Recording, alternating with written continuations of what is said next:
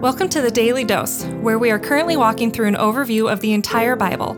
Join us today as we learn the story of Scripture and see God's redemptive plan through Christ from cover to cover. Let's listen to Matt Reisetter, Director of Christian Crusaders and the Cedar Falls Bible Conference. Today we're going to be in Jeremiah chapter 6, verses 1 through 8. And here's the question I want to have us address today. We're going to see God pouring out his punishment and wrath on the people of Israel for their sin. And we got to ask this question. We've asked it in several ways at several times during the Bible overview. You can't help but ask this question, and it's this. Is this behavior consistent with a God who we should worship and follow and build our lives around and give our affections to? Because the world, including many people that call themselves Christians, many churches that claim to be Christians, seminaries, ministries that claim to be Christian would say, no, you gotta just skip over this part of Scripture because we would never want to lift up or worship or hold in high regard a God who is mean like this, who does such disastrous things to his own people.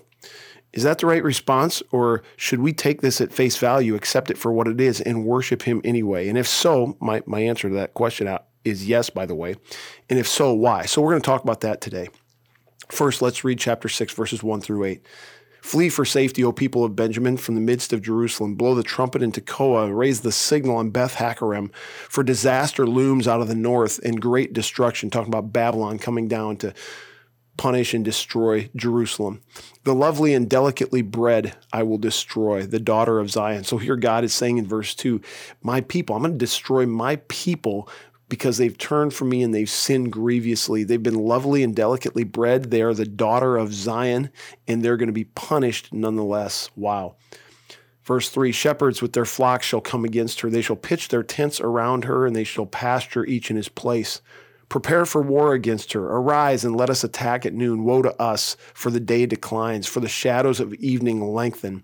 Arise and let us attack by night and destroy her palaces.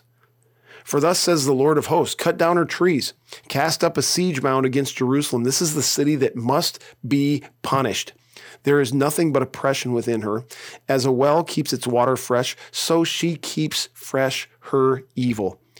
Violence and destruction are heard within her. Sickness and wounds are ever before me. Be warned, O Jerusalem, lest I turn from you in disgust, lest I make you a desolation and an uninhabited land.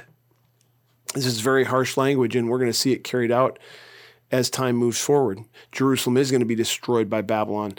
And so we have to ask the question, is this just a mean God and we should tear these pages of our Bible out and say, no, kind of plug our ears and kind of distract ourselves? No, this isn't in here. We need to think happy thoughts about who God is. Or do we take this at face value? Friends, here's the thing. Our God is not the little, warm, fuzzy God that we've been sold by many religious types, some who are even under the name of Christianity. Our God isn't just only concerned with making us feel good all the time. Our God is holy. He is righteous, he is just, he is perfect beyond measure, and he cannot tolerate sin. And so what should happen in response to sin? It should be punished. For if sin isn't punished, then the very character of God is compromised. He can't be in the presence of sin. He can't let sin go unpunished, this perfect, holy, righteous, blameless God. So that's what this is about. And you got to ask the question, now, does he have a track record of doing this, or is this just particularly bad language? Was Jeremiah having a bad day when he wrote this, or these other Bible writers? Should we just say, oh, this was written by man, and here, Jeremiah wrote a lot of good things that we should take seriously, but here's some bad stuff. Let's just cut that out. And there's literally seminaries and preachers who would say that's what you should do, which is terrible. Or can we look at God's track record and see he actually has a track record of this? And I would suggest that he has a track record of punishing sin because he is a righteous God, and that's what we should expect. Here's some examples of that. I've got two in mind specifically. One is the flood. You remember way back in Genesis, we talked about this. The people who had been created had sinned. They become very depraved. They'd done all kinds of sinful things, and God said, enough of it. I'm going to destroy all flesh. And so he sent a global flood, and every living thing died except for Noah and his family who were spared in the ark, along with the animals that were spared there as well. And so God does, not just in the flood, several places in Scripture, but that's a great example, have a track record of taking sin seriously and going to great lengths to punish it. Here's, I think, the best example, my second example. It's Jesus Christ on the cross. Jesus Christ, the Son of God, this is one of the members of the Trinity who became incarnate in human flesh, lived on this earth for 33 years, did not sin one time. He perfectly met the righteous requirements of God's law. If there was ever anyone who deserved not to be punished for sin, it was Jesus Christ. But God, so that he could redeem those of us who would put our faith in Christ, put the sin of the world on Christ and punished Christ as if he was guilty of all of it. And he poured out his wrath on Jesus Christ in a way that we can't imagine. We're familiar with the Passion story that comes up on Good Friday and Easter weekend. And we know some of that, but we have no idea what was really going on there as God was pouring out his wrath on sin, which was embedded in his Son. And there's even a point where he separated himself from Jesus, said, my God, why have you forsaken me? Like God, my Father, I thought we were in this like Trinity thing together. And I thought that, why have you forsaken me? He's separated from God. He's experiencing the just consequences of sin. So yes, our God has it within his character to punish sin, and we should be thankful for that. We shouldn't turn a blind eye to that. We shouldn't try to run from that. We shouldn't distract ourselves, plug our ears, and try to think happy thoughts about that. We should be very, very thankful that God takes sin seriously, and here's why. Because God takes sin seriously, he came up with a serious, legitimate solution for our sin in Jesus Christ, so that if anyone puts their faith and trust in him, they can have the righteousness of Christ attributed to them. They can have the penalty that they owe God for their sin, death, and separation from him, marked paid, so they can be reconciled. They can be grafted into his family.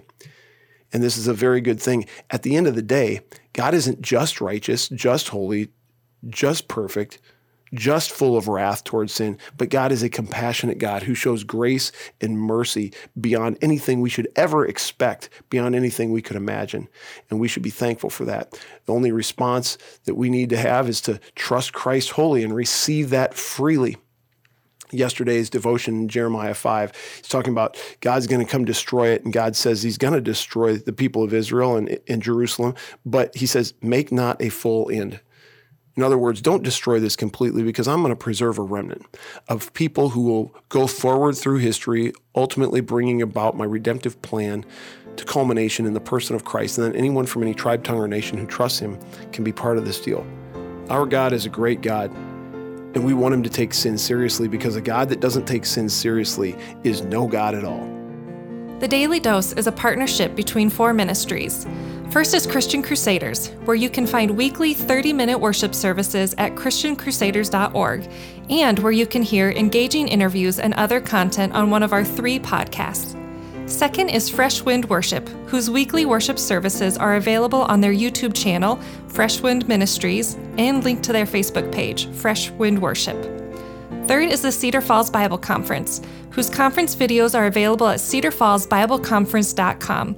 And please consider joining us for our 100th annual conference on Saturday, July 31st through Saturday, August 7th in 2021. If you or someone you know could benefit from an anonymous online Christian mentor, please visit issuesiface.com, which is provided by Power to Change Digital Strategies, our 4th partnering ministry. Please subscribe to this podcast, leave a 5-star review, and prayerfully consider financially supporting one of our partnering ministries. And check our episode notes for links and more details. Thank you for listening, and may God richly bless you.